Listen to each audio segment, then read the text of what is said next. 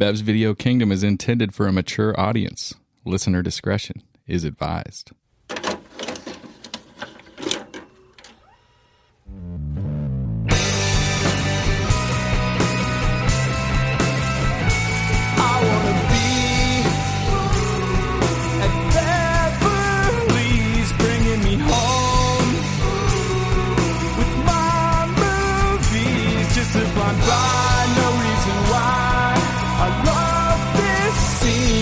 I can grab your favorite podcast. Let's start this thing. Woo! What is up, everybody? This is the Bev's Video Kingdom podcast. We are back at you on a Tuesday, about to drop a brand new movie on you. Well, it's not a brand new movie. It came out in 1999. brand new selection. Just came out. I mean, essentially for some people, this is kind of brand new because this movie right now, if you weren't able to find it because we posted on the socials, only available on YouTube. It is not available to stream anywhere, and we'll get into that a little bit later of why that actually is. Well, not true. Not everywhere. Why are we waiting to shit on Harvey Weinstein? Can we just do that now? Fuck it. Let's bomb on that dude right now. So yeah. Dogma is the movie we're doing. 1999. Kevin Smith. This is Kevin Smith's fourth theatrical release. The reason you were not able to find it on any streaming platform is because when this movie came out, there was some controversy, and we'll get into that a little bit later. Brad, is it Clerks chasing Amy Mallrats? This one? Clerks Mallrats chasing Amy. Clerks Mallrats chasing Amy Dogma. Got it. Yep. This movie had some religious. It's a religious movie. Talks about the Catholic religion. Just a real quick short story. The Catholic League got mad. This guy William Donahue, he was all pissed. They pressured Miramax into not releasing this movie. So what the Weinsteins did is they bought the movie themselves, and then they went and took it over to Lionsgate and had them release it the following year. Now, because of that, when they made that contract back in the late 90s, there was no streaming services. So the contract is strictly just DVD and movie. That's all that they made the contract for. That contract expired at some point. The Weinsteins still own the movie, but fuck Harvey Weinstein. Nobody's going to be giving him any money to buy this movie. So, but apparently everybody is willing. Somebody's willing to put it on YouTube, and YouTube's willing to be like, we don't see that. YouTube looks the other way, like because it's a full, solid. I mean, just clean. The color version is slightly off. Besides that, it's pretty perfect. I think maybe because there's no stream of it, like on an actual legit site, that there's no like the algorithm has nothing to go by. So, but I mean, here's my question, right? Like, we all agree that Harvey Weinstein is just a full-on piece of shit, right? Like there's nobody like nobody. So like, what has he got to do other than sue people? Like, why is he not like, well, you can't. Is he not in jail? Wait, isn't he dead or cameo? No. He didn't. He's he on not dead cameo? yet. Oh, no, okay. I don't know where he is. Thought, I think you're thinking of the. I think he's. I don't think I he's thought in someone jail. passed away in prison. No, that's the child trafficker. That's guy. Dave. That's Epstein, right? Epstein. Oh, okay. Yeah. Right. That's yeah. And he didn't pass away. He either hung himself / Shockingly, he's actually worse than Harvey Weinstein. So nice work finding somebody who's worse. So Harvey Weinstein. I don't think he's in jail. Who knows? He's probably He's probably not. You know what? I didn't take the time to look him up because I'm like, fuck Harvey Weinstein. But once we get Ziggy the intern, we'll just tell Ziggy to. We haven't talked about this. We're Talk about that. We're working on getting a Bev's Video Kingdom intern who we intend to only refer to as Ziggy, no matter what that he or she's his or her name is. Yeah, we're gonna do old school for Or the their first name is. movie. The first movie that he's on, we're gonna do old school, and then just treat him like a pledge the entire time without any warning. Not tell him. We'll be like, yeah, we're doing the movie old school. Just come on down, and then we're just gonna clown him the entire time. Yeah. So if you want to be a Bev's Video Kingdom intern, just jump on in. Maybe we'll get somebody that's like retired, like that like in The Intern with De Niro. It's like some like 68 you're gonna year call old De Niro type character. That's sweetheart Ziggy. Yeah, You would do that? 100%. Oh, if we get a De Niro type intern, that's more Ziggy than even a 22-year-old. Yeah, we decided Ziggy would be a good name for the intern. But Ziggy will be doing some research for us, and they'd be the type that would be looking up Figure out what the hell Harvey Weinstein's doing because fuck that guy. He and his brother own the rights to the movie, and that's why it is not available anywhere Except on YouTube for free. So except on YouTube for free. So if you weren't able to find it, you didn't see the socials where we told you what to do, you can check it on YouTube. It is 100% free, and I fully endorse going that route because normally we like to protect intellectual property, but since Harvey Weinstein's a piece of shit, we're just going to just piss all over his intellectual property. Fuck that guy. I've never respected intellectual property. It's been a long ride from Napster to here. So Dogma, the movie we're looking at, it was a 1999 release. Its budget was about $10 million. Its worldwide gross around $31 million. I know Kevin Smith movies typically do pretty well on DVD, so the DVD, the back end stuff is usually makes some good money.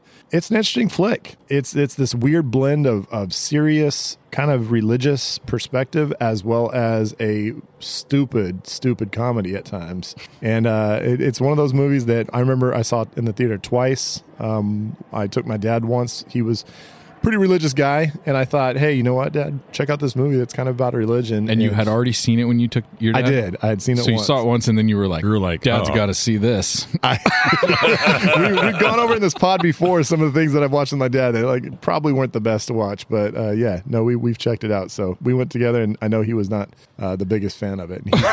I think since then he's always been very soured on Kevin Smith films just because you took him to Dogma. Good work. No, just the cussing. He doesn't like the cussing. He's always been a big anti-cussing guy. So he's a big fan of the pod. Well, that's one of the first questions he asked about. Wait, you guys cuss on the pod? I'm like, yeah, we kind of talk like we talk. Yeah, Pop. So I don't know, Dad. If you're listening, I apologize for all the F-bombs. I'm sorry, Coach. My new neighbor, Coach Franca. That's true. Very soon, not too long. Are we free to talk about this? Yeah, I'm going to release you guys. Go ahead and tell me what you got to talk about with this movie. So I like this. I like it a lot, and I might like it even better on this watch. It's been a long time since I've seen it. But I will say that there was something about this one that, it's kind of a real yin and a yang. So, we talked about his first releases, right? We get Clerks, we get Mallrats, and we get Chasing Amy.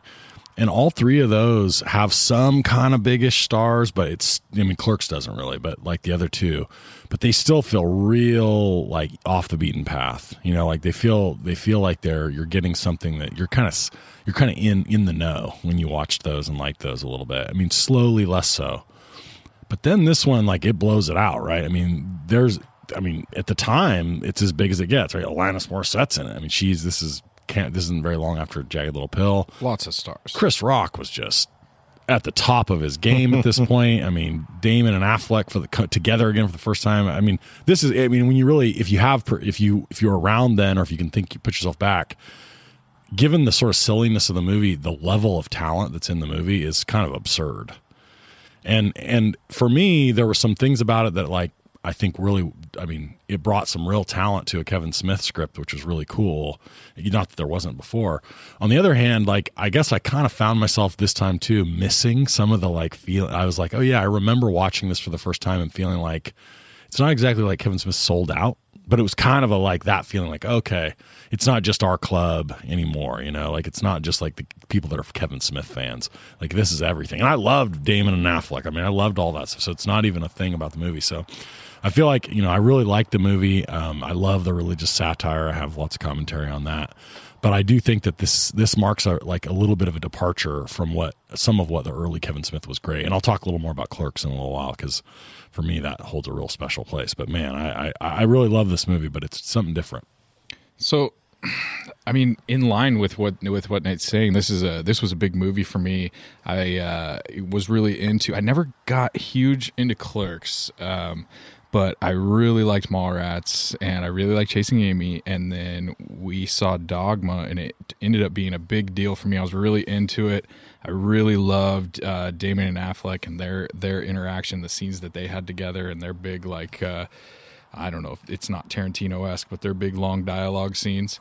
I really dug it, but on this watch, I think it benefited from me being 16 or whatever at the time when it came out, because on this watch, I've watched a lot of movies since then, and I just get the feeling that sometimes I feel like Kevin Smith like brings the worst out in actors. Like there's something about the way that he writes dialogue that makes it extremely difficult for people to, I mean, it's like, So I think the female lead suffered dramatically from the exact. She's trying to be so quippy, and she's just not. Yeah. I mean, it's she just doesn't do his dialogue.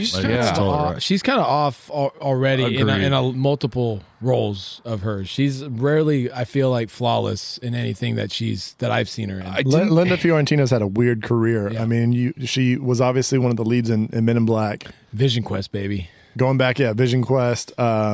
She was in a few different things that I don't know weren't that interesting, but she's odd. Like she's never blown my socks off. She has that weird kind of it's a sexy voice. I kind of like the sexy voice, but she has a very slow delivery, and it just didn't work in this type of comedy. And now she's got these lines that are supposed to be delivered like so quickly, these quick asides that she's supposed to say, like after someone says something to her, she's supposed to be like, well, something really quippy, and then right back into her lines, and it sounds super forced sometimes.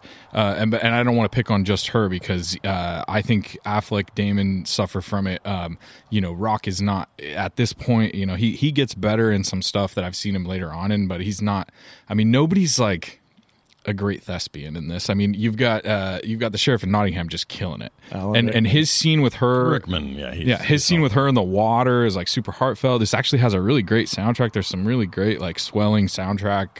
Howard Shore moments was the classic. Was the composer there? Yeah, so I really like it, but sometimes I think, man, if he did a little bit less of these people are supposed to be dumb, and they're just speaking in these huge long like monologues with the big words and just trying to sound super smart or pretentious or whatever it is. I don't know. There's something pretentious about it to me, and it doesn't always work, but I like the movie. Well, some people fit with it. Jason Lee fits with it. Like he just has that right delivery. Salma Hayek, when she's delivering lines, it's like it's forced. So I have written down right here, Jason Lee, it works with in every movie for some reason, because he is that quippy, like freaking, quick talking dude. I bet you like Vince Vaughn could probably do this stuff, to harken back to the episode we did before, but some of these guys, it just sounds clunky in their mouths.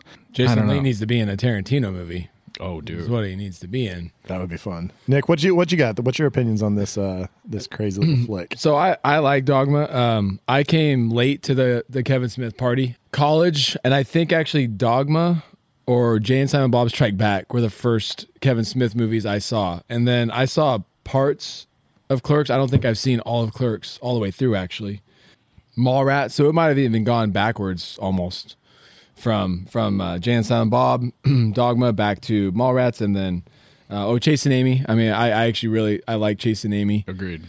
I think that might be his best movie. Jay and Silent Bob, I think, is his funniest. Strike Back, to me, is his funniest. What's cool, Clerks is like an art movie. It's like so cool, and it was like he was on his own path. It was completely original, and like, so what's such a big jump, right, Nate, from like the black and white art movie Clerks to this with like the star-studded cast that kind of blows your socks off a little bit. I mean, it's unbelievable. Well, and the transition from like, there's still a lot of that left over, in the sense that like, it's very, for me, a big part of what I'm a 14 or 13-year-old when Clerks comes out, maybe 12. And like, it's so crude and raw. Yeah. And I had forgotten that like a lot of that still shows up in Dogma, mostly from Jay. So like, that stuff's still there. Think about the transition in terms of content here, right? You have this really grand satire where it's not at all an everyday thing. Part of what made Clerks so great was like, you have this like, it's the ultimate mundane, everyday, sort of like experience.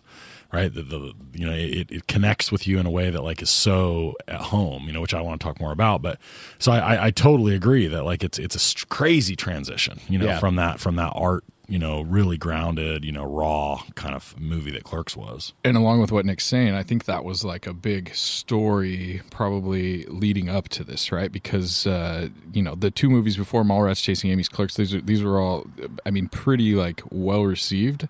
They were kind of cult classics almost. I mean, they were really cool with like young high school kids. At least they were at our school. Everybody knew all the lines from Mallrats and Clerks. There's a bunch of quotable stuff in that, and everybody would kind of spout those lines off. Even though I'm not sure if we really followed everything that was happening in those movies.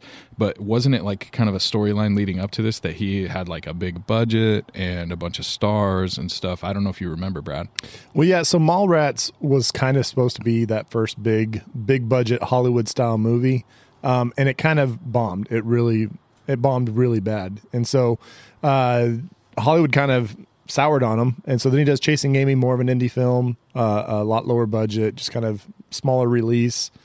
And so this was his return back to kind of the big Hollywood movie. And so it was like, what can he do this time?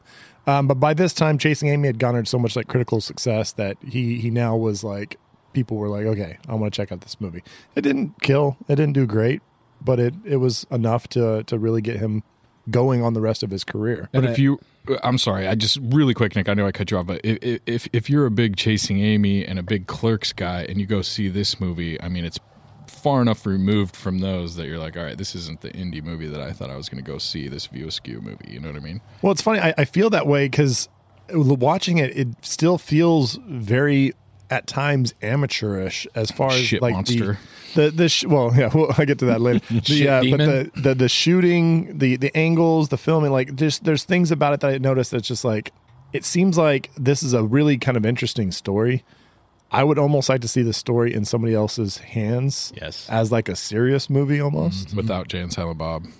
I mean, I love the Kevin Smithishness of it, but at the same time, I think there's a story there that's pretty interesting, and I think it sometimes just gets torn away with some of the really shit monster and ridiculousness that Kevin Smith brings into it. Yeah, like I don't want to step on reshelf. I just thought of a reshelf. I'm writing it down. To have a guy like Affleck in your back pocket for your first, was he in Clerks? No. He was not in Clerks. He wasn't. But he's in the next three. For your next Shows three up in movies, and then he's in Jay and Silent Bob Strike Back. So there's that connection, and that's as, Ben Affleck's as his stock's rising. So not a bad guy to connect. One of my questions as we get to Drinking with Directors, just what happened after that big budget of Dogma and Jay and Silent Bob Strike Back. You have a young Will Ferrell coming out of SNL and just coming in hot into the movie scene too, and that had a pretty good cast, but not the upper echelon like he had in Dogma. And I'm just curious, like what happened, after that. And Brad might be able to tell us, but I feel like I didn't realize it was as long as it was Dogma. I didn't realize it was 2 hour 8, 2 hour 5 in that range. Chris Rock is funny as hell, but I hate his acting. Oh, really? There's some really bad moments. I think there's some really, really bad moments. Comedian who will at times act in a drama. He can't fake it. It's all forced. It's all silly. It's all corny. I can't stand it. He doesn't do a lot of it in this movie, but even a little bit kind of bugs. But I like Dogma, and it was fun to watch because it's been a long time since I've seen Dogma, and just a Kevin Smith movie. And thanks to Brad, we've been able to watch Mallrats and Dogma, and now I want to get back to Clerks. A couple things before we get to Drink with Directors. So this was Kevin Smith's fourth release. At the end of Clerks, at the very end of the credits, it said Jay and Silent Bob will return in Dogma.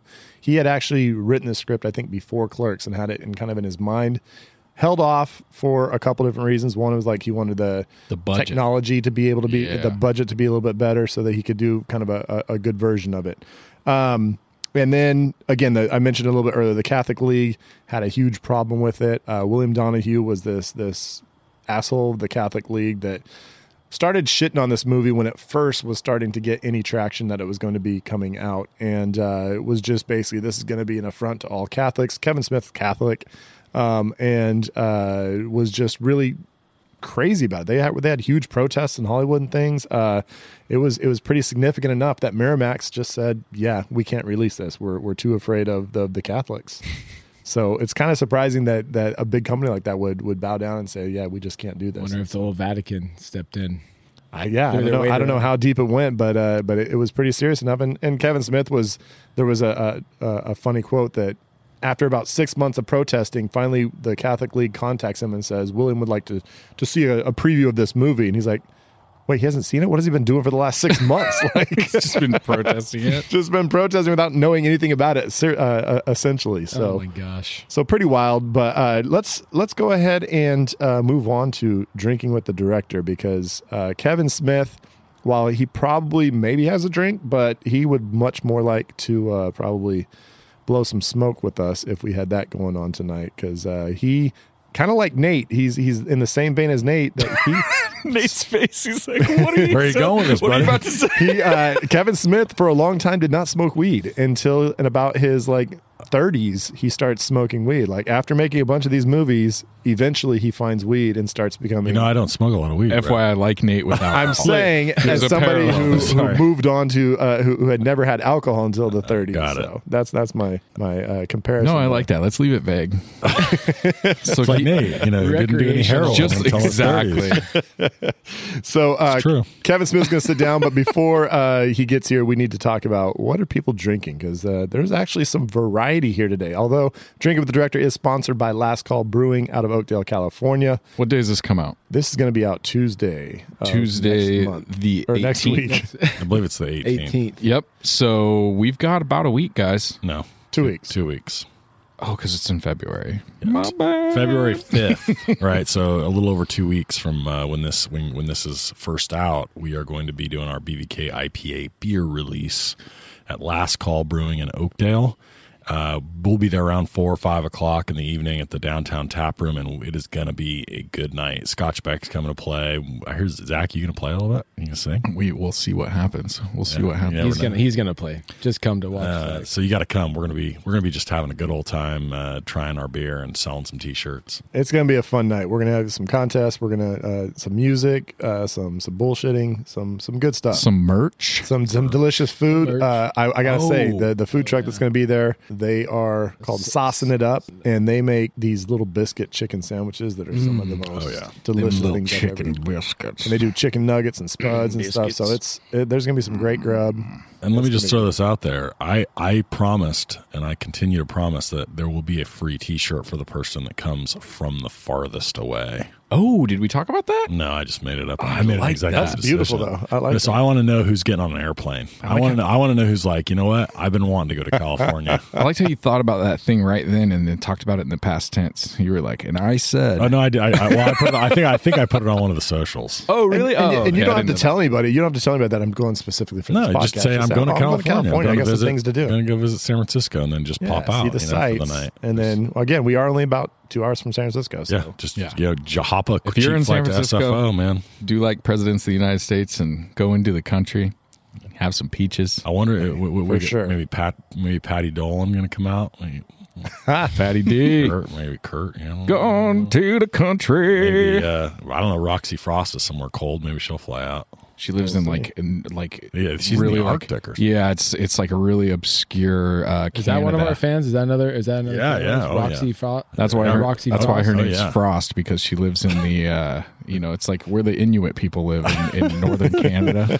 All right. Well, let's get some good fans out on February 5th. So anyway, Last Call is our sponsor. Yeah, they are. So what are we drinking? Because it's tonight. It's not Last Call beer. That's because karate, we tapped out the karate in the garage. the karate is officially tapped. So we're gonna have to replace it with hopefully a BVK IPA That's the plan. I think next so. time. So, so Nick, what do you got drinking over there? Cool looking Went can. to the market in close by Modesto and grabbed some specialty colorful cans for the crew here. I'm drinking what's called Bone Frog Pale Ale from Moonraker Brewing Co. Says it's dedicated to the U.S. Navy SEALs. Tasty, Damn. fully flavored, but Let's see what's on that can. Not It's long like a after- skeleton of a frog. skeleton of a frog. Yeah, Sick, dude. is Bone Frog? I wonder if that's is that a nickname for like a branch of like the SEAls? I wonder. That's what I call my dick. I knew that. I knew it sounded familiar. Bone frog. Bone frog. Yeah. Mine's Bone Tomahawk. Oh, dude. Sick name for your dick. Sick references, bro. Everyone knows it. You just have to think about that guy getting his dick cut open. Okay. So I've got the Willie Nelson Stash IPA with a dope picture of Willie Nelson as you would think to the untrained eye it would look like a marijuana nugget, a nugget of marijuana, but actually it's It's like a hop. Yeah, it's a hop. I wouldn't know because We haven't even talked about that. yeah, let's not talk about it. Let's just skip over that. Oh, Willie it's Nelson's just another beer. shit story It's we can tell delicious. you. It's absolutely delicious. You Didn't know we go what? see Willie Nelson? Yeah, we did. Yeah, at the old fruit yard in Modesto Empire. Who knows? Quick story. We went. Let's call it Houston. Come on. Willie Nelson Yeah, came to he Houston, came to played in Houston, Houston. yeah. Willie okay. Nelson came here and we bought tickets, and the tickets were not that cheap. And it was a really cool venue, and we got out there, and I wanted to buy a beer, so I went over to the beer garden, and they were like, "Oh, you got to buy beer tickets to get beer, so go get in that line over there, and wait in that long ass line, and get yourself some tickets." And I was like, "All right, fine." So I go over there and I buy like $40-$50 worth of tickets because I'm like, I'm not coming back and waiting in the ticket line again. You know what I mean? Go get beers, go to our seats, sit down. Willie Nelson comes on. He plays for 32 minutes. It was a little more, but not an hour. And he's like, not an hour, no opener, no closer. He was the closer, obviously. He plays for 32 minutes. He's like, thank you, Houston. Good night. And he's in his trailer pulling away, and we're like, what the fuck? And so I'm like, all right, I need to go get another beer. I go down to get another beer. They're like, beer garden's closed, no more beers. And I'm like, I've got $36 worth of fucking tickets right here. And they were like, sorry. yeah, cash him in at the Willie next sponsor. Willie wants to be in bed by 9. Dude, I mean, it to was be fair, crazy. he's an old ass man. and He's got to be like 85, right? something. Yeah, but you're like, I'm coming to your town. Give me $51 for a. I shouldn't have even plugged his beer. I'm pissed off right now. I don't drink this beer. It tastes like shit. It tastes like I fucking- don't think they actually brewed that with Willie. This beer know, tastes yeah, like Willie old brewed it. men that fucking go to bed early and fucking don't let retracts me his redeem my, delicious He, my he beer is, he is tickets. 88, so he was probably 80. He was probably 85 when this. I remember super specifically $36 worth of beer tickets that I couldn't use. And Did I they was say you like, could bring him back like next time? yeah, next time I want to pay another $50 for another concert. I haven't been back to the venue I yet. didn't know Zach was this mad about that. Hey, Oh, dude. it's been right holding on down to the this for a street. You long could just go. time. You could just go pimp him in front of in front of the venue one day and just be like, hey, drink tickets, get your drink Full tickets. disclosure, the only thing that shit. made that I just spilled beer. The only thing that made that night better. I was trying to shake my beer at Nate and it spilled. The only thing that made that night better was that Nick's beautiful brother Vinny was selling corn dogs. Oh, in yeah. a giant corn dog trailer, and I walked right up past a big line of people right up to the window. And you're like, I told got Vince- 36 tickets. Give I me was as like, many Vince, corn dogs. give as me I a can corn get." dog, and he was like, boom, boom, like snapped his fingers. Some dude brought him a corn dog, and he handed it to me, and I paid for my corn dog, but I didn't wait in line, so I'm that type of asshole. Hopefully you didn't wait in line. for 36 No people. for $36, man. It was a $36. You need to just let it go. It's not so- worth the $36 worth of Stress and angst that you've had about it. anxiety. Don't drink Willie Nelson statue. Go ahead. Well, my beer is called Space Nectar, and it's also from Moonraker Brewing, which is up in Auburn, up in the hills, up above Sacramento. So Moonraker, it's a India Pale Ale. It's hazy. It's delicious. I'm very glad I'm drinking it. So You know what I'm drinking. I'm not even trying to church it up here. It's just the straight up diet and grenadine tonight. I don't even have any whiskey. That's where I'm at. A little brown. Yeah, did you use some of that like I didn't put clear in that much grenadine? grenadine tonight. You know, it's Man. pretty much just Diet Pepsi. You tapering down. yeah, getting a man. little- I don't know what's on. You get like a tolerance. You got to taper down every once in I a gotta while. cut it down, or I don't get that rush. So we can binge on Saturday. Oh, I just read on tolerance Facebook some guy like posted about your grenadine, freaking that you were just gonna ruin it with Diet Pepsi. oh yeah, that was very nice. That was a great call. All right, so Kevin Smith sitting down at the table, and we've got him here. What's our questions? What do we got from Mr. Smith, who's been a part of our movie watching lives for pretty much the most part? Well, I mean, you didn't really talk about it, but he does a lot of other stuff than just direct movies, right? Isn't he like a big podcaster, one of the OG podcasters? well- I don't know the stories. Definitely one of the OG podcasters. He's kind of started almost podcasting before podcasting because he would do these like Evening with Kevin Smith, where he would just go to like colleges and stuff and basically just talk to the audience, do Q&As, have them ask questions, and did multiple of these all across the United States. Yeah, you would record them. We'd record them. He actually ended up putting out a DVD of one of, or like a combination of a bunch of them. So he's been doing that for a while. But then, yeah, started podcasting. The Secret Stash, his comic book store that he had in New Jersey. Then he brought one out to LA. They actually had a reality show set in his comic book store not too long ago. So he's done a bunch of stuff besides just movie making. I heard that he wrote certain comics. I heard he had a hand in writing some Batman series or a Batman comic and certain ones. I heard some negative reviews, but it's just one spot. Yeah, there's some people that have love-hate relationship with some of his comic book style writing.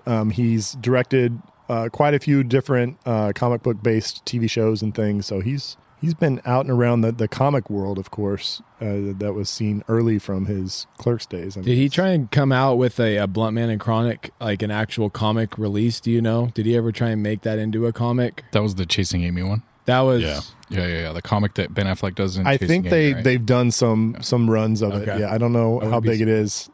But I'm not sure. But I'm pretty sure they did a pretty big run of like at least one kind of collector's edition type thing. Might ask Dave, my good buddy who's going to be on with us later. I think you guys will be able to chop it up a little bit about Kevin Smith. He's coming on Thursday. He's going to be our judge for Thursday. He's going to be our judge on Thursday. Yeah, we'll have to ask him. Yeah. So I have a couple of legit questions for him, and you guys can play Kevin Smith. And these are about other directors. So there's in Dogma, there's some interesting, like a lot of references to John Hughes and John Hughes movies, and they're not necessarily all positive. And and so like I can't tell if he loves John Hughes or he actually like wants to shit on him. I mean, it could be that he just kind of like what's the reference you think? I mean, he makes fun of the fact that they came to Illinois and there's like there's no good drug party scene that he was thinking that they were going to get. Yeah, and he kind of like insults the dudes in that town and stuff. But then, I mean, he makes comments about Breakfast Club, comments about Judd Nelson, and he like gives props to Judd Nelson. And but the one that I really think is so it's actually through Selma Hayek. She says, I had a hand in like 19 of the most highest grossing 20 films, except one, and then she describes Home Alone, and she's like, like something like, no, you'd have to be, in a deal with the devil to be tied up with that piece of shit or something like that. So it's that was the one that sparked the comment, and then I realized, oh man, there's a lot of John Hughes, and it's not bad always, but it's not always laudatory. So I was kind of like, oh, does he not like John Hughes, or is he honoring him by kind of roasting him? Or? I think there's some teasing, and I'm pretty sure he loves all like the '80s John Hughes stuff. Yeah, maybe there's. Sort of Judd Nelson gets a role in Jay and Silent Bob Strike Back, so I mean, like he definitely dug the '80s stuff, but maybe he's just kind of. I mean, obviously, Home Alone was Chris Columbus was the director, even though John Hughes was the writer. But yeah, that's a fair point. So he sort of lost me after this movie. Like, so he does Jay and Silent Bob. He does some other stuff that I've seen, but I never saw the Jay and Silent Bob or the Jay and Silent Bob Strike Back. Are those good? Is it bad? Is it Dogma-esque? Is it more like? I mean, I have to assume it's like Bill and Ted type shit. Jay and Silent Bob Strike Back is like Kevin Smith fan service. It's like they're going to bring back a bunch of the characters from all his previous movies built into this kind of really silly plot, and but it was just an excuse to get all his old friends back together and do a silly movie. But it's a lot of fun. It's pretty damn fun. It's as far as just a straight fun movie, I think it's maybe my favorite when it's just an enjoyable little stupid movie. And Jay and Silent Bob, Jay's not there to fuck up a movie like Dogma, to turn it from what could be a really sweet, cool drama story to just it's following Jay and Silent Bob the entire movie. So it's their movie, and Tracy Morgan shows up super quick. Sean William Scott. He's got a great role. He's good.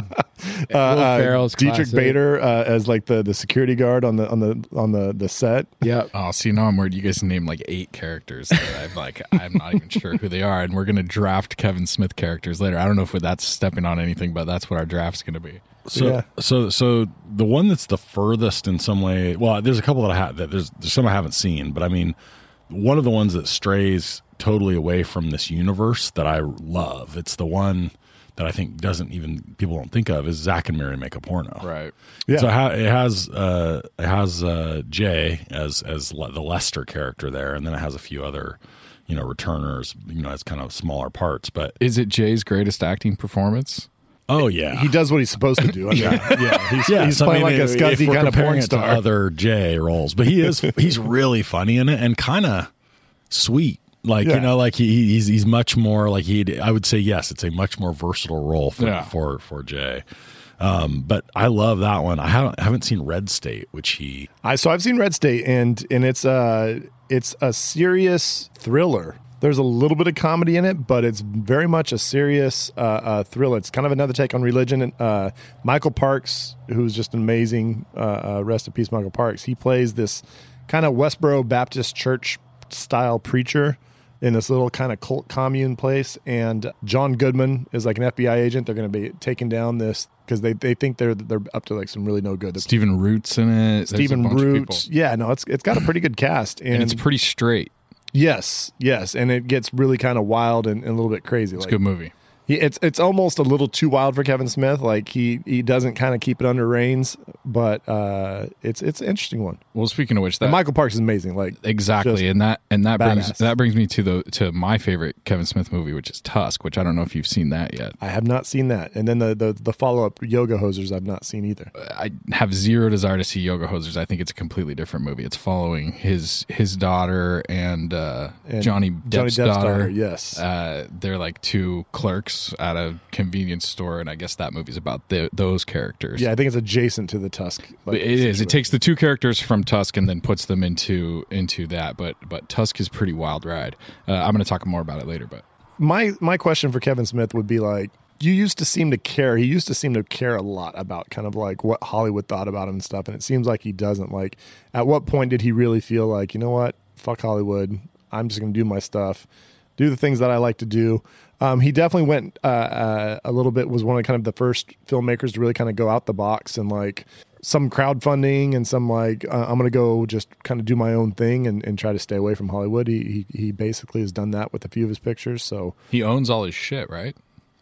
Obviously not Dogma. I guess not, right? Huh? I mean, I would think View Askew would be like the umbrella company, like Francis has. Yeah, exactly. That to where they. But I guess he doesn't own all the movies under American Zoetrope either. Remember, right. That's what Rob said. Right. So yeah, I guess that makes sense. You got to basically pay for those rights, and I don't believe Smith. I mean, some of his later stuff, I think he probably owns, but as far as the stuff that the early stuff's all like big studio owned, pretty much. Even Clerks.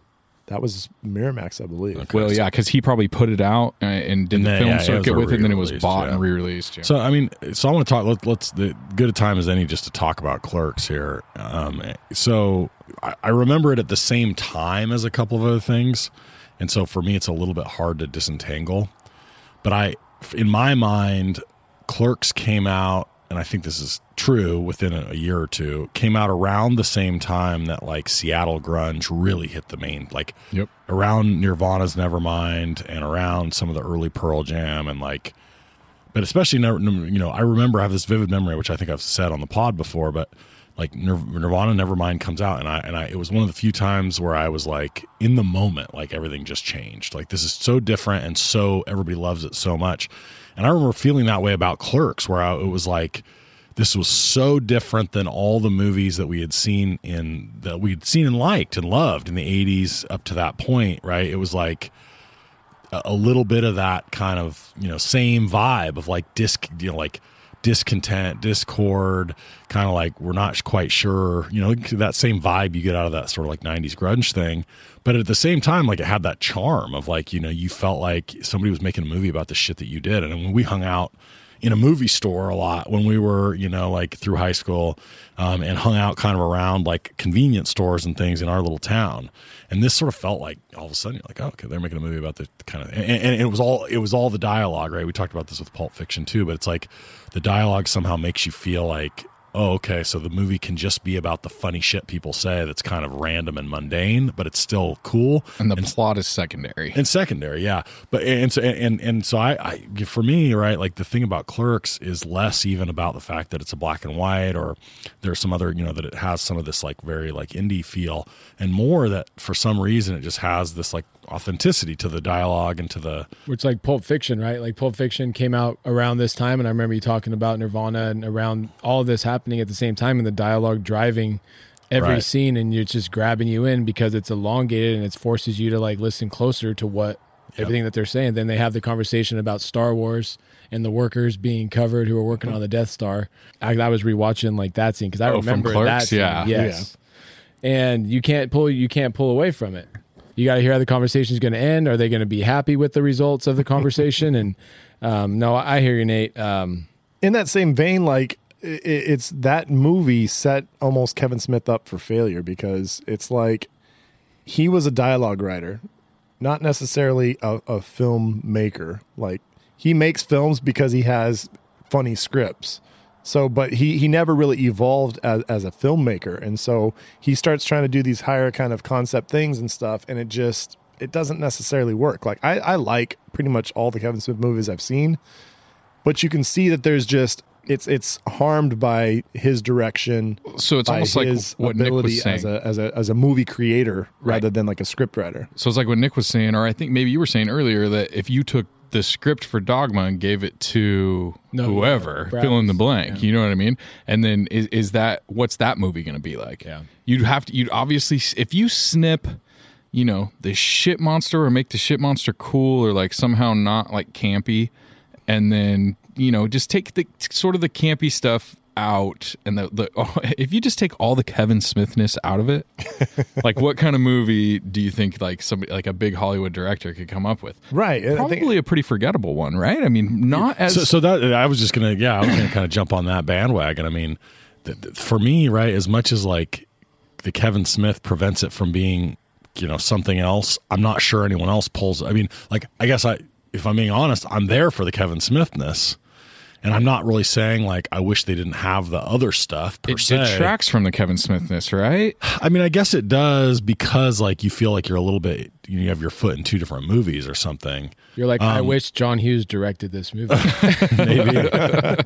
I will also say that like I'm all in on like all the sort of like satire about religion. I think that's all funny and fun and sort of smart in its own way.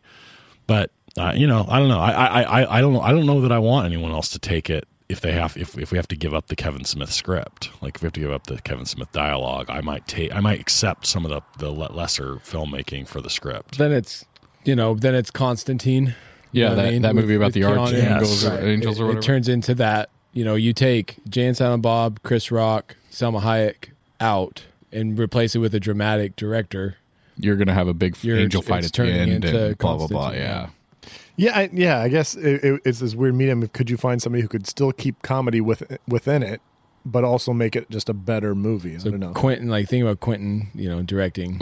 Well, so religious based. Well, like, attacking. Like this. I mean, not attacking religion, but definitely kind of obscuring it a little bit, and being able to do that while at the same time kind of make an interesting action piece and something like that. Well, and I wanted to ask, I was going to ask Kevin Smith what he thinks of Tarantino. I mean, do you know if they have any kind of relationship or if they like or dislike each other? At this point, they probably do it somewhere. God, I remember reading something about that back in the day. About I think they had love for each other, but I think they really liked each other. Maybe I'm wrong. Maybe there was some beef about something. So I mean, because if you think about it, they're very similar in some important ways that no one else is quite like them, right? So. The dialogue drives it. That's one. And they have a universe. Yeah. Okay. But not only do they have a universe, they also have like a crew of rotating actors that are kind of throughout their films. And neither of them is like, I'm just going to make a bunch of shit, right? They're both pretty particular about trying to make mostly things that they write. Their own shit. Yeah. Exactly. And so in some ways, right, like they kind of stand alone in I mean, I can't think of anybody else that fits that description at all, right? What year was Clerks? Maybe did we cover Scorsese, but Clerks was 94. Yeah. So what else was 94 from? Pulp Fiction. Pulp Fiction, right? They come out the same year. Yeah. Kind of wild, right? Because I could see looking back at like the big dialogue driven stuff. It's funny that both those. I mean, what were their influences right before that? I wonder if they had similar. Well, and I was going to ask, is there anything, can you guys think of anything prior to either of them where the dialogue drives the movie this much and it's so kind of played for being a combination of funny and super raw? I think Smith always attributes Linklater Slackers as being kind of the movie that kind of influenced him, and it's a movie I have not seen. I've seen it, but it's been a long time. I don't remember that, but it certainly doesn't have that same feel, I don't think. I've never seen it, but I've heard a lot of like cinephiles reference Slackers. We're gonna get canceled for not seeing Slackers. You mean you not having seen Godfather is going to be no problem, but No. not seeing Slackers and People that listen to podcasts are like, Godfather, whatever. They're like, you haven't seen Slackers. Yeah, but I mean, I think, and getting back to sort of the point from earlier that fits with Tarantino too. I said Slackers. It's Slacker. I got to clarify because there was some 2000 comedy. There's definitely a Slackers, movie called but Slackers. It was Slacker. is, and not that the stories aren't good, but like, part of what makes you connect is that nobody thinks that their life story that they're living in the moment is all that interesting. But lots of people sit around think that they're funny with their friends. You know what I mean? Like, and and we all gave a weird look at each other. why the fuck do we start a podcast otherwise, right? I mean, but I mean, lots of people sit around there like, that was funny, that conversation. You live in a world of conversations that you enjoy. And so when someone makes a movie about conversations that you enjoy, like listening to, that aren't about anything that seems like over the top or like you couldn't, like conversations you couldn't have, it's like all of a sudden this brand new way to bring huge numbers of people into the film, right? But it always makes me wonder that, I mean, if you don't have a guy like Jeff, oh my gosh, I can't think of his name right now, but the guy who plays Randall in Clerks, or bringing in a Jason Mewes as Jay, or bringing in Jason Lee as Brody or Banky, and not having those guys deliver the lines, does Kevin Smith have the career that he has without those guys kind of like delivering it? You can't say that fucking Jason Mewes in the beginning. I mean, maybe he did some stuff later that's okay, but I mean, dude, he's bad, right? I mean, he delivers the line, but I don't know. But that in Clerks it worked because it was this you don't raw. think he's great as Jay? We'll get to him. Okay. We'll get to him in the draft. Gotcha. So I don't know. Do we have anything else for Kevin Smith, or I have a million things here that I want to talk about. I would love to have a real conversation with him. Yeah, I mean, what happened? Well, just like I think all the celebrities those circles that he was with, and those like, did something happen with friendships or connections? Like, and I read some things that it seems like he might be the type to take a lot of the criticism over the years to heart, because he responds to a lot in those open forums and through podcasts and things, and he seems like a guy who tries to talk and talk himself and explain himself maybe more than he even should to a lot of haters. And it seems like he wears maybe his heart on his sleeve a little bit more. Maybe I'm wondering if that got to him a little bit more, which is why maybe he hasn't jumped into I know writing something and getting it like that big movie, and him saying, no, I'm writing this, I'm not directing it, I'm going to wait till the right director and just make a passion project. I mean, you got to think also, though, it's like if you were able just to make fun movies that you enjoy, that make you laugh with the people that you care about and that you like. I mean, he's doing Clerks 3. That's the next one coming out. Yeah. Saw that. And so, I mean, being able just to kind of get with those people that you've shared huge moments of your life with and say, like, let's just have some fun again. Right. And especially going through that, right? If he does wear his heart on his sleeve and he's going through that, at the end of that, most people come to that realization that I got to surround myself with people that care about me the most, that I want to spend my time with, which are those peeps. So I think get there was- that. I dig that. There was a little bit of a middle finger to Hollywood at one point in his career. So he had like a famous feud with Bruce Willis over the movie Cop Out. Yeah, they beefed pretty bad. And I guess Bruce Willis was like just super douchey and terrible to work with for him. And then you got to remember too, he had an issue. I think he had a depression and a weight issue. He got really big for a minute there. Remember, something happened where he was like sitting in an airline seat. Dave told me a story about that. Yeah, and I think he acted a fool or something. I don't know exactly what happened. I'm speaking out of school. This is going to be one of the ones. Someone commented on one of our pods on the Facebook group, and they were like, "These guys didn't even do the research to find out what was wrong with the fucking director of Die Hard or whatever movie it was." It was Die Hard. That's accurate. And yeah, dude, that's what we do, bro. We do research. It's gonna slide between the cracks. We're prepping for Drinking with the Director, where we ask the director questions. We're not gonna look up the fucking answers. I mean, it doesn't matter that he's not here. And if we did the research, what would you scream at your radio in the car? Exactly. You guys are all driving around right now like, obviously Kevin Smith has bipolar disorder and a drug habit. Come on, you guys can't do any 5 minutes of research. No, he had a kid, and that was kind of a part of his life. And I think the weight thing, he wanted to, I want to be around for my kid for her life. He lost it. Lost a bunch of weight, but then had a heart attack not too many years ago. But since then, he's back. He's recovered. He's going on walks again. He does a lot of social media posts about it and stuff. So he's still staying in shape, doing his walks, and seems to be in good spirits. So I'm proud of Kevin Smith. I've enjoyed him as a filmmaker. He's made me laugh a shit ton in my life. So I have no problem saying, I'm a big Kevin Smith fan. Yeah, I've always thought he was like one of the biggest Kevin Smith fans I know. Good vibes. So one more quick thing. I don't want to. We hardly talked about the religious. I mean, actually, religion part of this. So Brad opened by talking about the Catholic protests, and that made me wonder whether or not the opening, warning about not meaning to be offensive was added after that.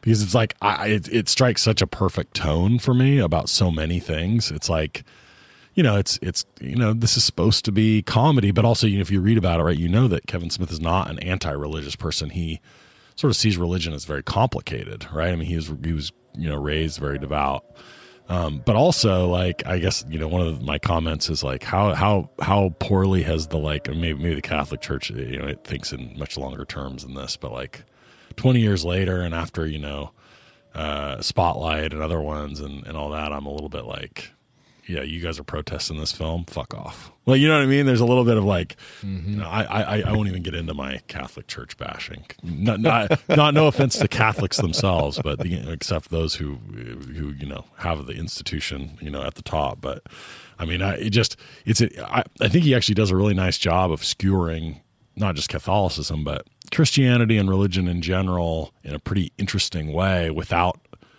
doing it in a way that's so simplistic that it ignores completely the reason for religion or some of the benefits for religion or the draw of it, right? I think it's kind of easy to take a shit on something, but not very interesting in some ways to just be I'm going to, we're chucking the whole thing out and we're just going to make fun of it from the outside looking in. Right. And, to me, it was a very inside looking in kind of a critique, which I thought, if I'm going to make the argument for Kevin Smith doing this movie and taking on some of the more serious parts of it, it's that he seems like he has a pretty good grasp on some of the nuance of what people who are religious have, what the problems they have with religion. Yeah, for sure. And I love that. And to have Alan Rickman as the channel. As the catalyst between two, you couldn't have a better guy to kind of be your kind of narrator through it. You really can't. Yeah. The Metatron is one of the best characters.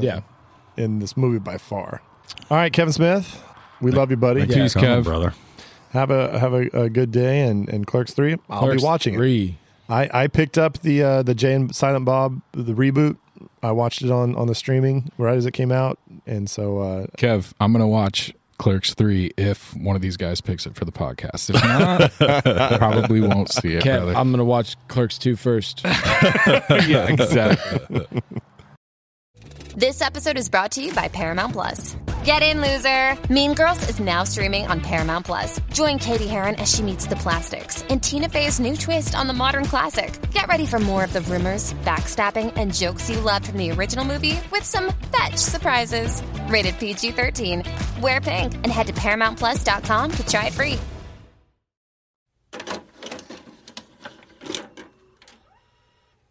all right, Shag, snag, body bag. That's what it's time for. Shag, things we want to fuck. Things that we really just want to get down with. We want to get hot and heavy. Hot and heavy. Snag, you want to take it home to mom. And body bag, that's self-explanatory. Get that shit out of my movie. So, Nick, what do you got for that shag? What do you they just get your juices flowing. Affleck and Damon doing their freaking Good Will Hunting. Get them in, that bar banter for an entire movie. I love seeing them together, and I think that the quick dialogue, the quick spoken dialogue, the many lines of dialogue, I think Matt Damon's, I don't know if there's anybody better when he's rolling than Matt Damon. Think about Damon, Eisenberg, Social Network. I mean, you're talking about maybe top 3 or 3 to 5. Damon's got to be on that list.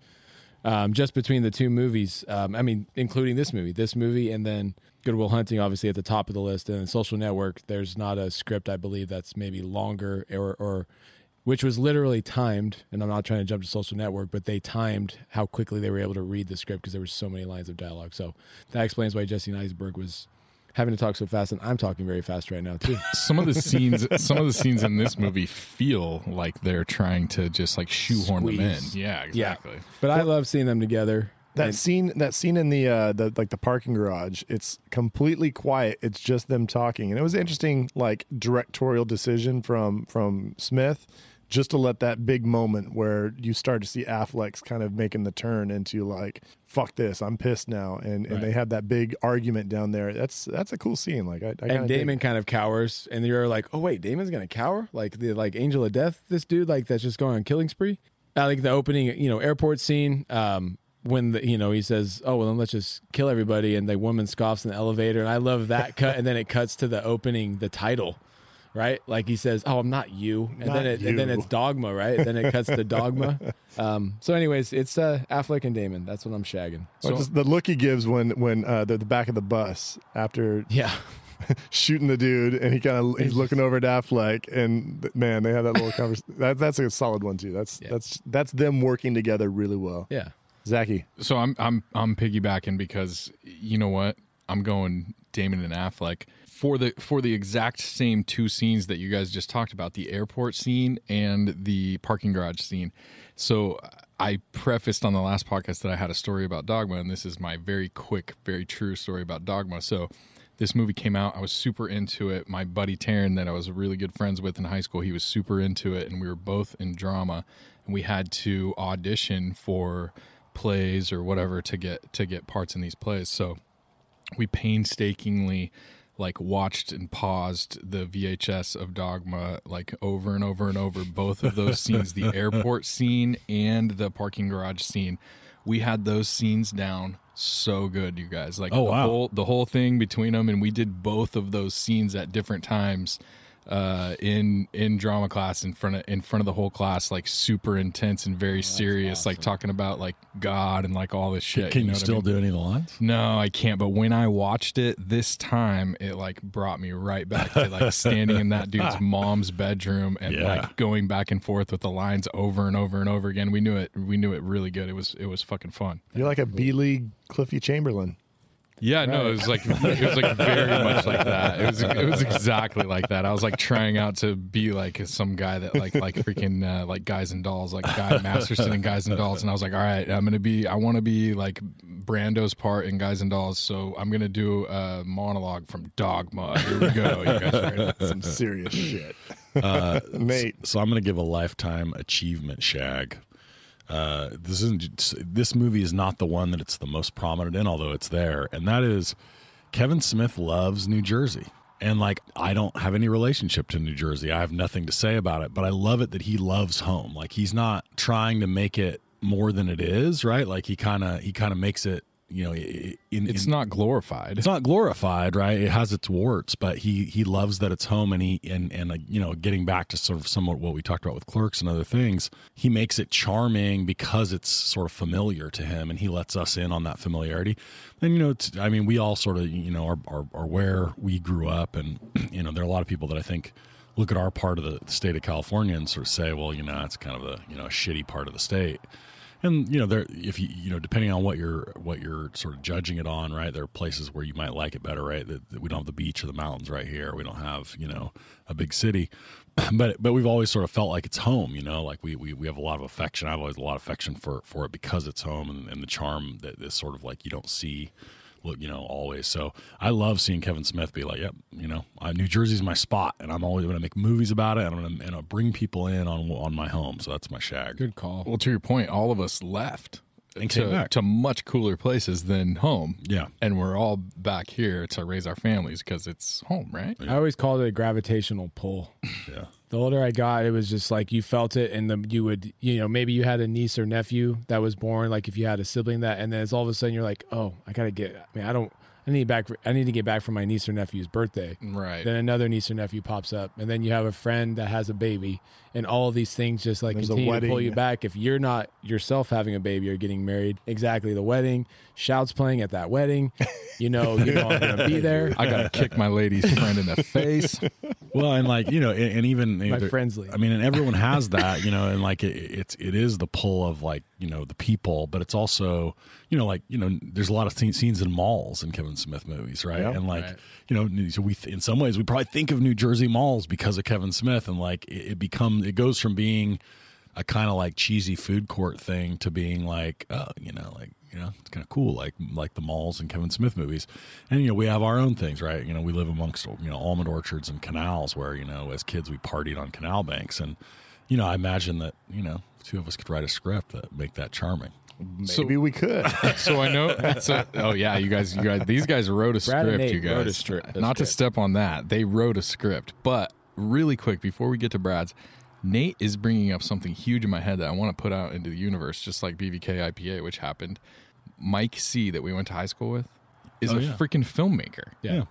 Why wouldn't we hit that dude up to have him? Have we talked about this? It just made me think of it. The last time I talked to him, Nate, he was telling me that he was making a movie about home. And like he had a whole script and was like in pre-production.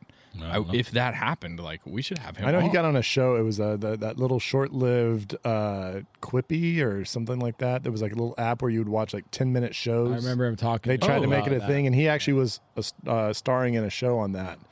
But then that whole app died. It That's was a like great call. We need to hit him right. up. It was like 10-minute episodes, right? That was like their whole thing. It was Mike, quick. see if you're out there listening to us, hey man, let's. The last time I saw Mike do some C, work. I spent some time staring at his belly button. Oh, And I don't want to make this Interesting. weird, but I saw him because we were playing basketball, oh, and he's dunking on your face. and I was like, I was guarding him, and he's like 6'3" or so, and the dude jumps like he's a kangaroo. And so, like, I wasn't like under the rim. Like, he was shooting threes in my eye, and all I could see all day was his fucking just belly a button. casual jump shot. Just a and casual you're jumper, looking at and I'm the- like, the yeah, lint. that's a 37-inch vertical right there. we Yep. got to send him this conversation.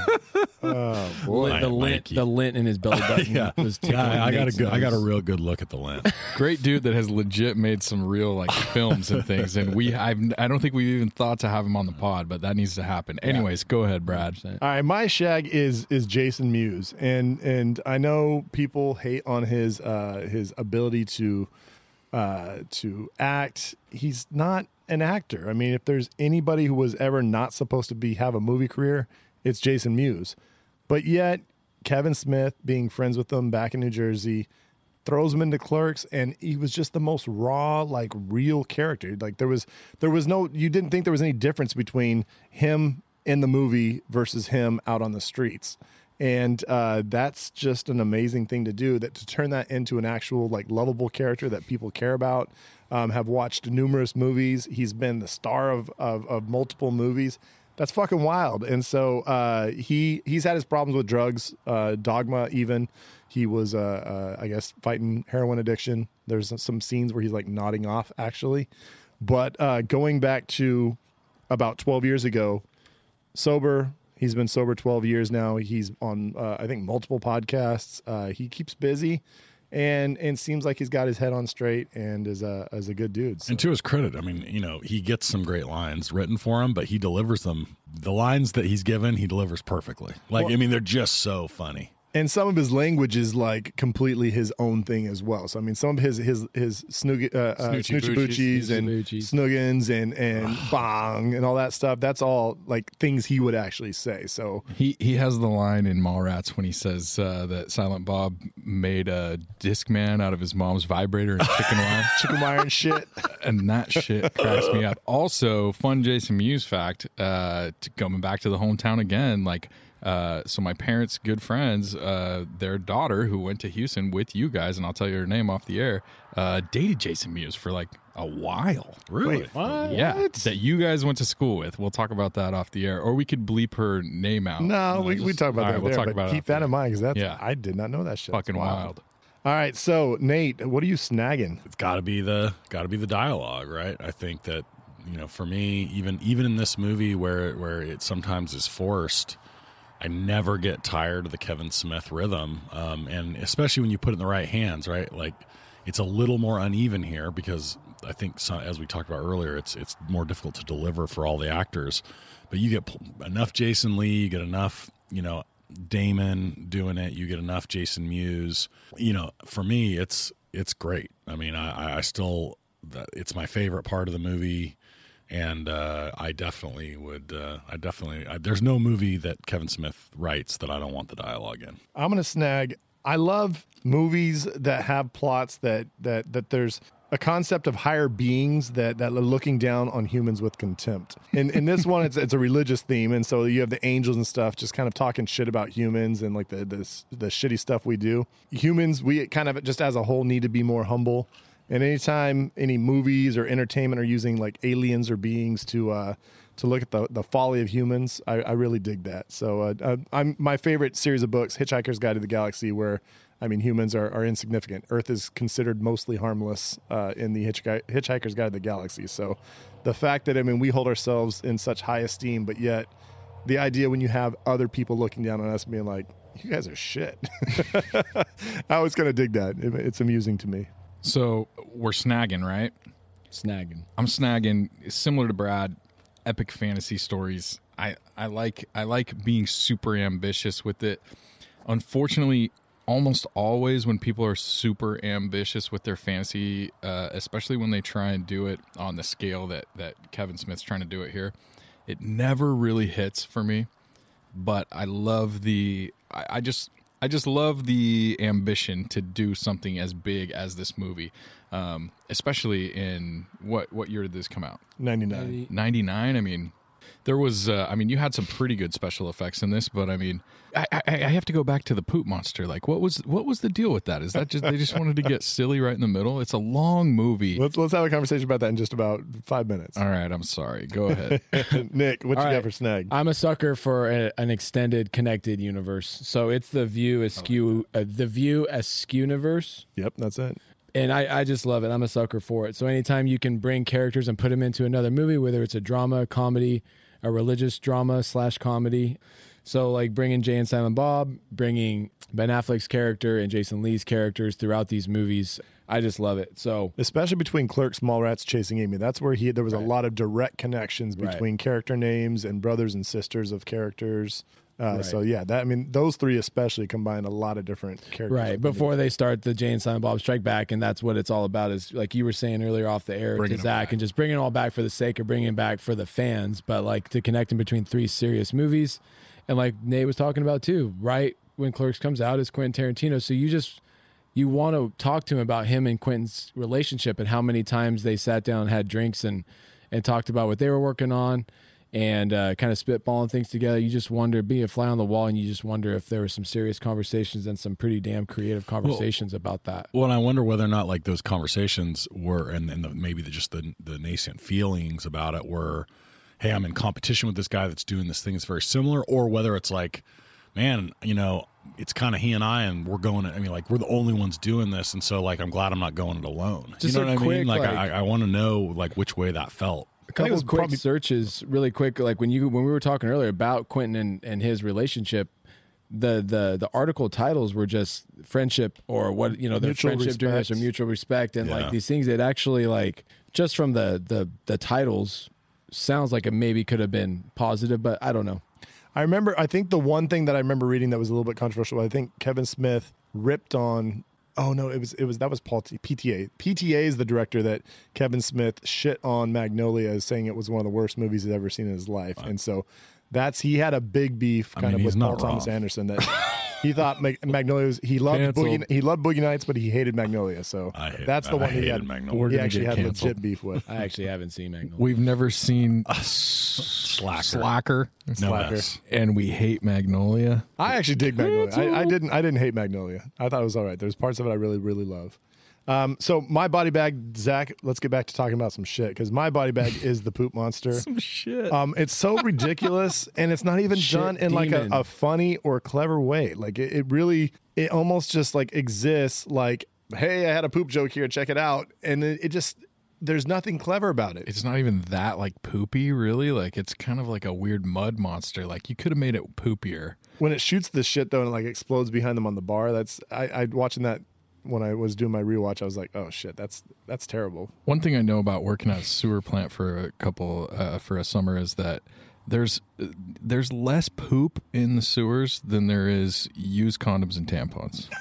And that guy would have just been covered. It would have been like he would have looked like he had like welts all over him with like used condoms and the condom tampon. Yeah, monster. exactly. Oh wow. But yeah, that poop monster it was just a bridge too far. It was one of the one thing in the movie that really like 100% needed to be cut. Yeah, I didn't mind it. It needed to be wiped. It needed to be wiped. Oh, two ply. Get Flush that it 2-ply and down. get that shit out of here. If it's brown, flush it down. Nate, what are you body bagging here, man? I mean, I hate to do this because I mean everybody's working hard and doing their best, but Linda, are you going to shit on our Fiorentino? research right now? Are you going to shit on our research? Our lack of research right now? He's gonna talk about the pod. My body bag is this. my body bag podcast. is my co-host. Our lack of research. Thanks I wasn't gonna wait till the Dogma pod to do this, but Zig of the intern's fired before he even starts. Yeah, he's not doing shit for me right now. Linda Fiorentino, the main character who plays Bethany. I found her often distracting. Not terrible, but just she was the. In a movie where there were a bit few distractions, she was my biggest. So I could have done with a different role. But I was trying to think like who do we put in there, and I actually think there's a lot of interesting choices. None that like jump out immediately, but like Sandra Bullock? Dude, Joey Lauren Adams. So Sandra Bullock's not a terrible one. I mean, Joey Lauren Adams is in. Yeah, if you want to stay in the universe, put Joey Lauren Adams in there. I love her. Yeah, so I guess I mean I kind of thought for some reason Jennifer Connelly like weirdly jumped in for me. Like she's got some acting chops, and I wanted to see like what at this time what she would have done in this role. If we're going brunettes, Liv Tyler. Yeah, I don't think Liv Tyler pulls it off, but she would have been bad just like this chick. But she would have been bad, yeah. And then I was trying to go back in the universe, and the other one that I thought of this is kind of Svenning. No, well, I actually don't hate that. I hadn't thought of that one. Brandy Svenning. But Shannon Doherty. Shannon Doherty. So like, I don't know that she would have been great, but she's kind of in the group, and I didn't hate her. So I don't know. I like the Jennifer Connelly call. Yeah, I like me some Jennifer With Connelly. the cast that's out there. I mean, I know it's a young Jennifer Connelly, but this is around the time Rocketeer. Yeah, Rocketeer was like huge when it came out, wasn't it? Wasn't it pretty big? I think if you're asking us, I mean, you can throw Jennifer Connelly on almost anything, and we'll be okay with it. But I wanted to see her because it's like a slight comedic role. Like there's a little comedy in there, and I just wondered what she would have done with it. I don't know. But anyway. She didn't have to. You know what I mean? She wasn't. She could have played it. She could have played it really straight. Right. Yeah. Linda Fiorentino seems like she should be in like the serious version of this movie, like the non-Kevin Smith version of this movie. Without having to be might have done quippy. better. Yeah, 100%. Then she kind of fits a little bit better. Yeah. She could have been in Constantine. All right, Zach, what are you body bagging here? So we're gonna get maybe controversial, maybe not, but I can do without Jay and Silent Bob and pretty much everything. Oh, it's hard. I like. That hurts. Hard disagree. I just don't know. I don't know. I like all my favorite parts of the Kevin Smith movies are never Jay and Silent Bob, except for that one part where he talks about making a vibrator out of chicken or making a Discman or whatever he's talking about. All the rest of it is all Jason Lee stuff that I like. I like some of the other stuff and some of the later stuff. I like a lot of the Ben Affleck stuff, but for me, Jay and Silent Bob are never the thing that I'm like, oh, like I need more of that in that movie. You don't love them like being both super pro-choice and then rationalizing that they want to pick up chicks at the abortion clinic. Like, hey, it's very in line with our fucking. That's where Will Ferrell's character from Wedding Crashers is going to be next. He's going to be like, funerals, fuck it. I'm hanging out outside the abortion clinic. Yeah. Pure gold. When he like convinces, he finally gets her to say that she'd fuck him if there was a bomb about to go off, and then he calls her a slut. I'm done. I'm done at that point. I die laughing. No, he has some great stuff. I mean, when Jay is killing that demon boy, and then just like continues to kind of hump him and hold him into the Shoving him for down another higher. like 3 seconds, like that shit is funny. But in this movie, it doesn't work great for me. You mighty But- duck fucks. Yeah, I agree that it's it's a little out of place. I still love it. Yeah, I'm with you. Nick, I'm with Nate. Not you Zach. got the final Thanks, empty Nick. body bag. What's going in it? We knew So that. I didn't realize it's been a while since I've watched it, but I didn't realize to open the movie that's God who the Mighty Duck fucks beat up. No. That's a homeless man that they trap God in his body. God jumps into the body. God jumps of down that into man. that body to be a So when they skee-ball put him in player. it, she can't get out because the body's like But knocked out or whatever. for God to be trapped in a coma body is silly to me. It's stupid. That's the part. God, Right. so That's God the is part all that being, lost and you the can't. Humans, Hey, humans, God can throw blows, man. He can throw down. humans can't withstand the voice of God because their bodies will explode and they'll become.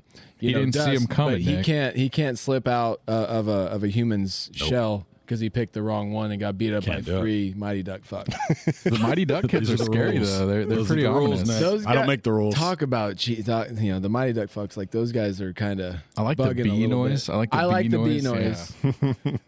But yeah, that was just like a weird thing that I didn't realize that I wish they would have played a little more into, but they didn't. They didn't have another 20 minutes to spare because they don't We're want not trying to make the completely- Irishman. They don't.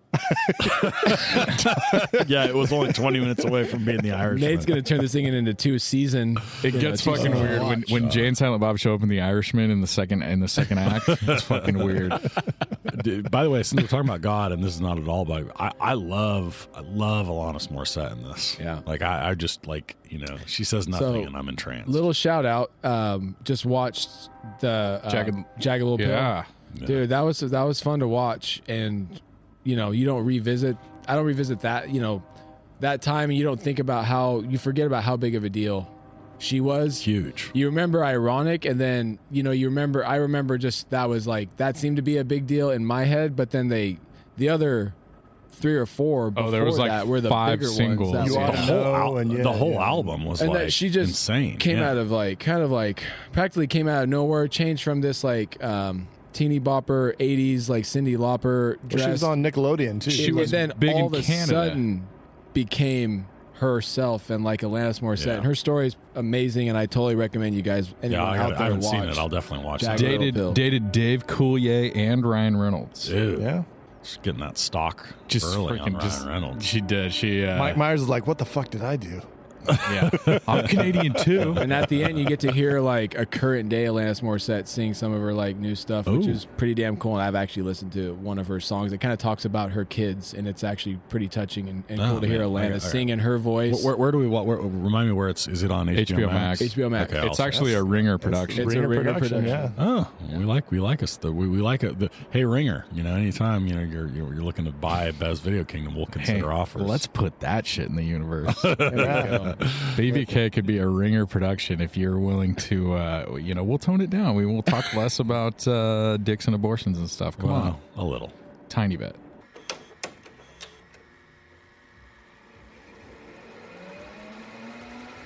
All right, folks, we are on to Cameo. Last week was not fun. Wedding Crashers, no Cameo. But this week, we have while they're a side character in this movie, they are a big part of the View Askew universe.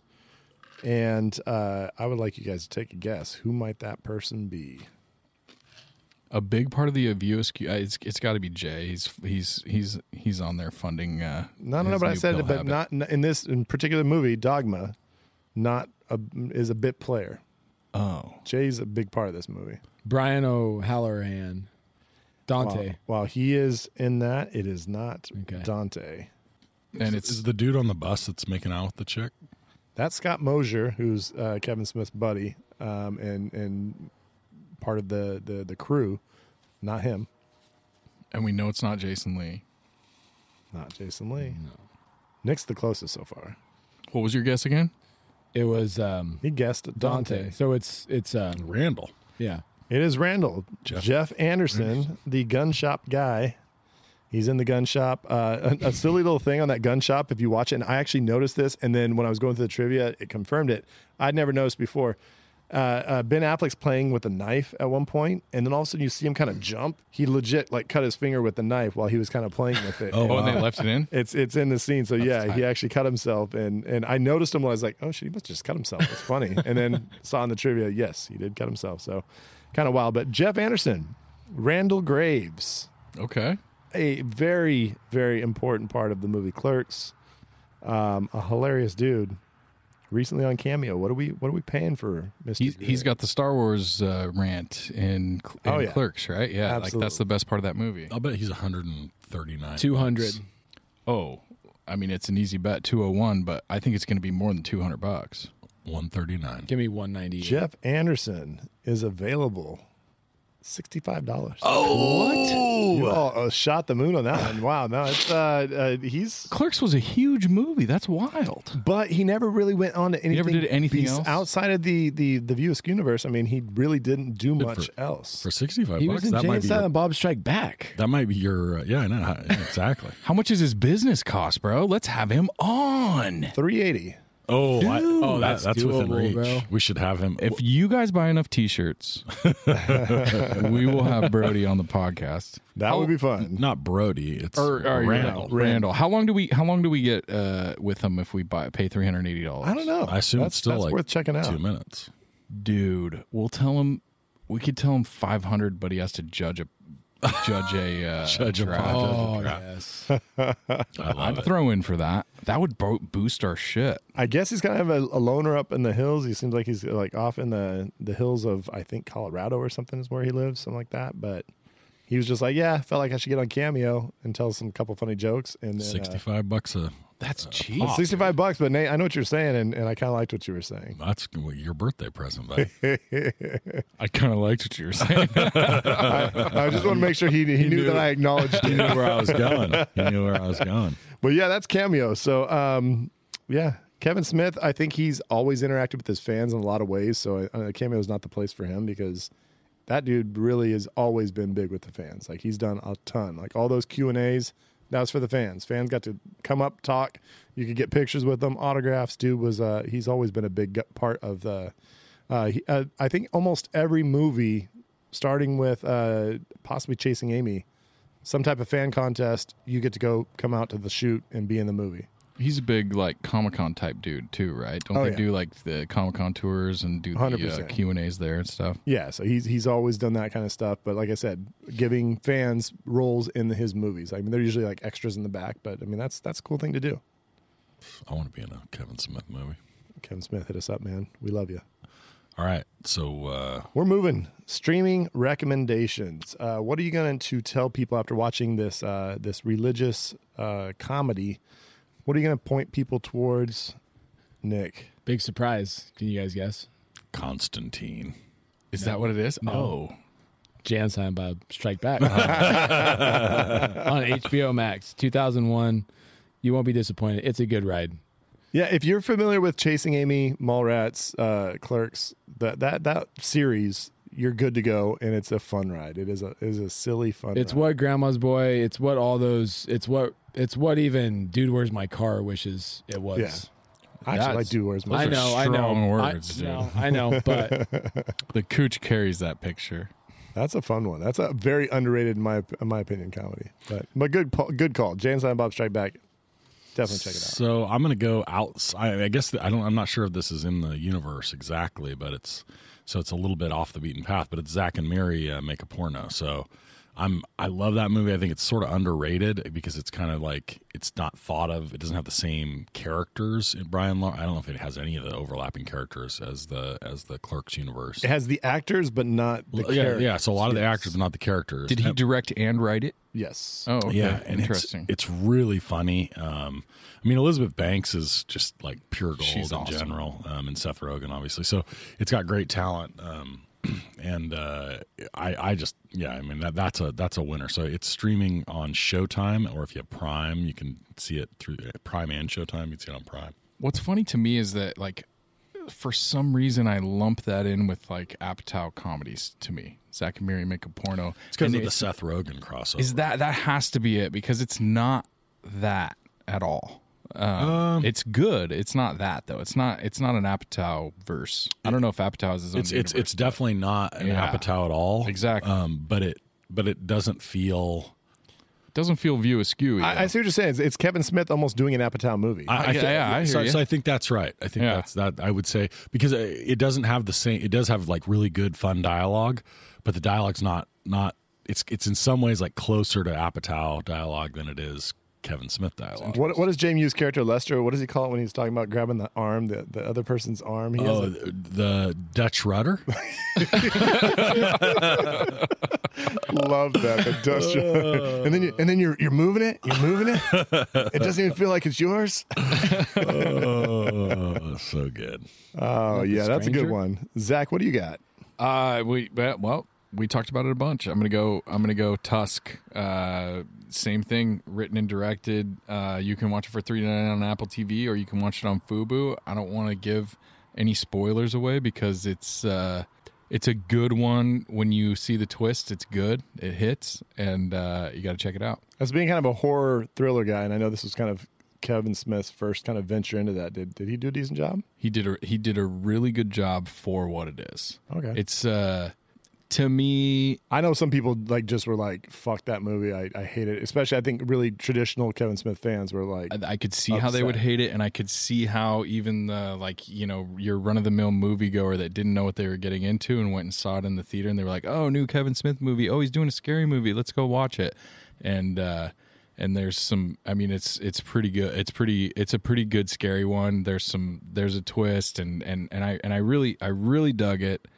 And I think you guys should all watch it because it's not like nightmare scary, at least not to me. But some people said it was really fucked up. I actually checked it out on Reddit to see what Reddit had to say about it, and there was a large contingent of people that were like, "Fuck that movie! It's fucking so not that it's bad, but that it that movie fucked me up. I've been thinking about," and it's like, okay, but I'm gonna check it out. I definitely need to. I owe it to Kevin Smith to go check it out. So my recommendation is. I decided to think more in the lines of religious comedies that I've watched in the past, and I went with the Invention of Lying, which is Ricky Gervais, his directorial debut. Ricky Gervais, Jennifer Garner, Jonah Hill, Louis C.K., Rob Lowe, Tina Fey, a lot of folks in this movie, and you have Ricky Gervais becoming the first person in history to lie, and then it leads to, of course, religious discussions and things like that. It's available. Very religious movie, as with Dogma. Yeah. So sure. it's definitely got a big religious overtone to it. Ricky Gervais being an atheist, so it's his kind of take on a religious movie, and it's available. This is actually part of the reason why I chose it. Available on Canopy, or maybe it's Canopy. I'm not sure. It looks like Canopy. Canary? Did they actually do Cantaloupe, bro? Cantaloupe. I think that's what they call it. I think that's what they used to be called, but now they're Canopy. Fucking kidding me? Was there Canopy with a K. Accent over the E? It's Canopy with a K, K-N-O-P-Y. How many streaming services can we have? What the fuck is going on? I'm saying if we just said random words every time, we would probably be right. Puff Daddy's got a clothing line and a fucking streaming service. Boo boo. I just signed up for Berserker. Oh. Berserker. All right, so that's your streaming recommendations. Go check those movies out if you enjoyed Dogma, and even if you didn't. We've got some usually pretty good recommendations. I think we've got a decent track record. I just think it's funny that we're going to do this movie. If you guys want to watch it, get on YouTube and watch the pirated version. I have no problems with that. Like I said, with the Harvey Weinstein situation, no problem saying check it out on YouTube because that's what we did. In fact, we almost pivoted. I was like, guys, do we need to pivot because this movie's not available? And then all of a sudden, shortly after that, oh shit, it's on YouTube and it's a great version of it. It's not like they sped up the audio or it's like I don't even think there was any commercials. I don't think there were any commercials. No commercials. No commercials. Straight up 2 hour, 10-minute YouTube video with no interruptions. Yeah, just straight up the movie. So it was great. All right. Reshelf it. This is where we take a movie and we're going to, just like Bev's Video Kingdom, you're going to take it from one category to another, or maybe you just want to change the ending up, get you something different. What do you got, Mr. Nate? So I always apply my dad's till dawn rule. Dogma till dawn. I hope this is an ongoing thing. This season at least. Let's do it this season and see how it works. Dogma till dawn would be where they show up at the church. And you don't know what's going to happen, and then all of a sudden the church doors bust open and vampires come pouring out. And so all the foes that had come together sort of unsure, trying to prevent them from crossing over, and and then all of a sudden they're all fighting the vampires together. Angels and humans together against the vampires. Exactly. So that's my that's Dogma till dawn. Angels and humans versus vampires. That's exactly. good. That's it. Go. That's the one. But that's the title of it. Angels and humans and vampires. Angels and humans versus vampires. It has to be Dogma Till Dawn or it doesn't work. Yeah, That's true. we already have a title. All right, No, Nick. but yeah, okay. Nick, what do you got? in Yeah, this? you. No, it was gonna be. It was gonna have a colon. It was gonna be. Oh, it would got be it. something till dawn, and then Then got it. blah blah blah versus Angels and humans versus vampires. And also werewolves. All right. So I was thinking hard on a reshelf or a rewrite, and I started thinking of the airport scene, and then I started thinking about Love Actually, and so I started thinking of this movie needs to open just like Love Actually, like it's the drama. This is the drama version of this movie, and this whole movie opens with Damon sitting and like analyzing and discussing. Oh no, it's Affleck sitting because he's a watcher. He loves sitting at the airport and watching people coming and how true that interaction is when they get off the flight and they're loving each other no matter what's going on in their lives. The airport is when he sees love. And he sees Rickman cheating on his wife. Yeah. It's a Love Actually shout out. That's Sorry, why he guys. lost his dick. We didn't even talk about that yet. The Ken doll situation. two different situations where people pull their pants down to show nothing. Do they address that the angels can't eat? Is that what they're doing? They can't drink. Affleck's Can't drink taking alcohol. nuts. Affleck's taking nuts out of the bag, putting them in his mouth, and then taking them out and putting them into another bag. And it's almost like he's just like getting the flavor from them. Can they not eat? I guess they don't have buttholes. Yeah, they can't shit, right?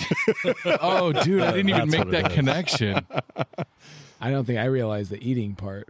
They make it specifically about the drinking. They didn't say Yeah. anything about the eating, but Because he remember he gets a shot and he takes a shot and he spits it Yeah, out. yeah, I remember that. But Yeah. you were saying the eating, the I peanuts. thought for some reason after I saw the shot thing, I was like, wait, and I went back and Affleck in the airport seems to have 2 bags of nuts or pretzels or whatever he's eating, and he's like taking them, putting them in his mouth, and then taking them out of his mouth and putting them back in another bag, which I don't know, maybe yeah, there's something about them they can't enjoy, like the human pleasures or something like that. exactly. I think that's exactly what it Yeah. is. They can't have sex, they can't enjoy food or alcohol or whatever it is.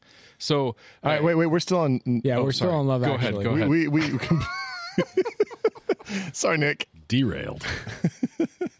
I know I grabbed you there That's weird. with the Love That would- Actually opening. That's weird that I would Just hang in derail there. one of Nick's points.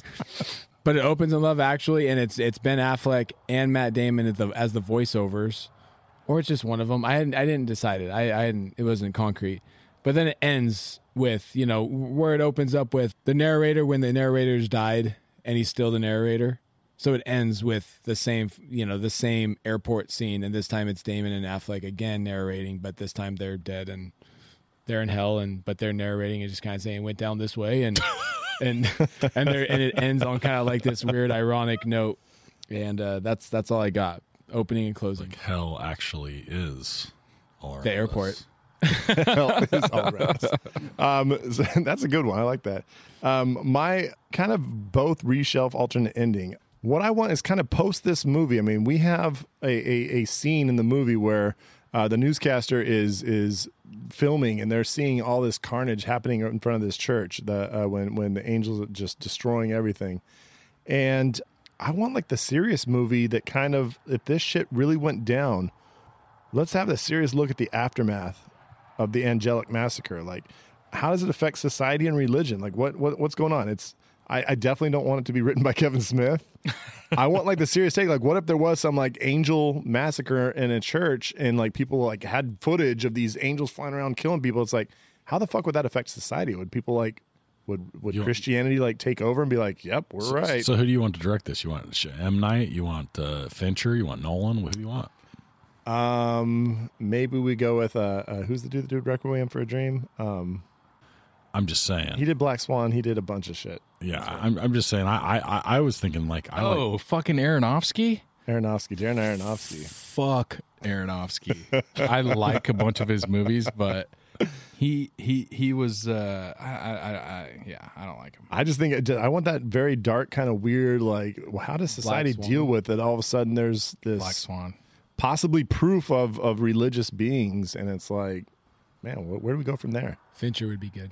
I want to see the aftermath. I want to know if we actually had proof of some religious beings, how would that affect society? A little dark, a little weird. I like it. All right, well, hey, that was Dogma. we've talked about Dogma. We brought Kevin Smith to the real pod. He needed his due. 36 or 7 episodes in. Dude, I mean, He was the second. This isn't the last Kevin Smith we're going to do. but this is the end of the Kevin Smiths that we're going to do. It's going to be a movie that came out before this one. If we do again, another one, it's going to be it's going to be Clerks, Chasing Amy, or Mallrats. I would say so. Yeah, because I think those are all 3 great movies. Yeah, I mean, I think Chasing Amy. I agree that. I think Nick said it, but I think Chasing Amy is his best movie. It's his best movie. I'm not going to call Mallrats a great movie. I like Mallrats more the because of funniest. nostalgia. Yeah, for sure. I think.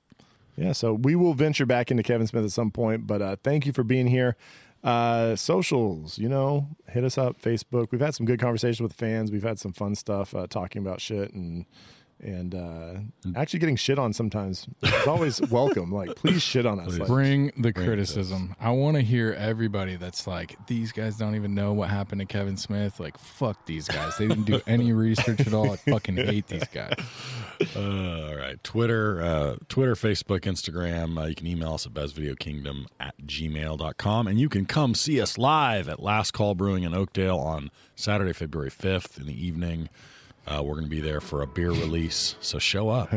We do have one real quick story about the social medias, which we have put a few different little things on TikTok.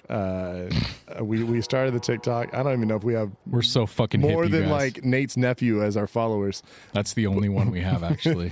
But we took Scotch Beck's Ode to the Tramp Stamp and put that on TikTok. And it was on TikTok for maybe 2 minutes? Maybe 30 minutes. I mean, I don't think it was that long. Maybe it wasn't even that long, like maybe 10 minutes, and instantly got a copyright takedown for his parody song, which I was like, wait a second, isn't people just ripping off other people on TikTok constantly? I thought that was the what thing. TikTok is. Yeah, and somehow Scott's original words with just kind of the same beat as that Take a Look at My Girlfriend song. It was like any Weird Al song.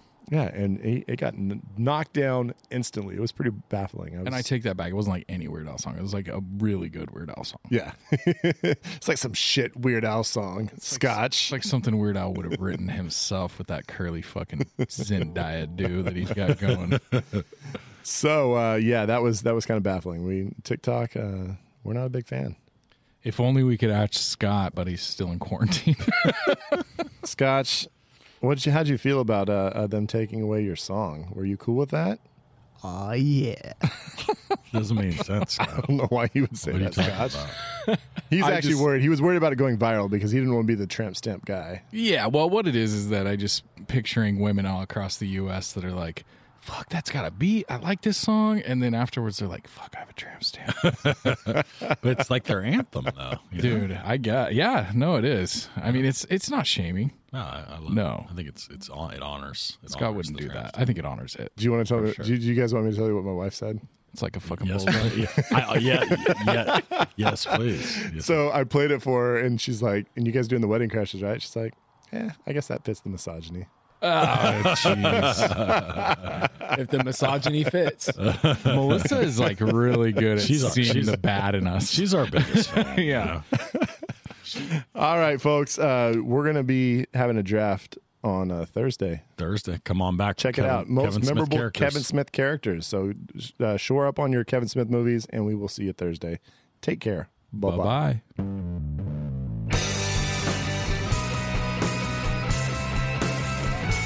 I wanna be at Beverly's, bringing me home with my movies. Just a blind by, no reason why.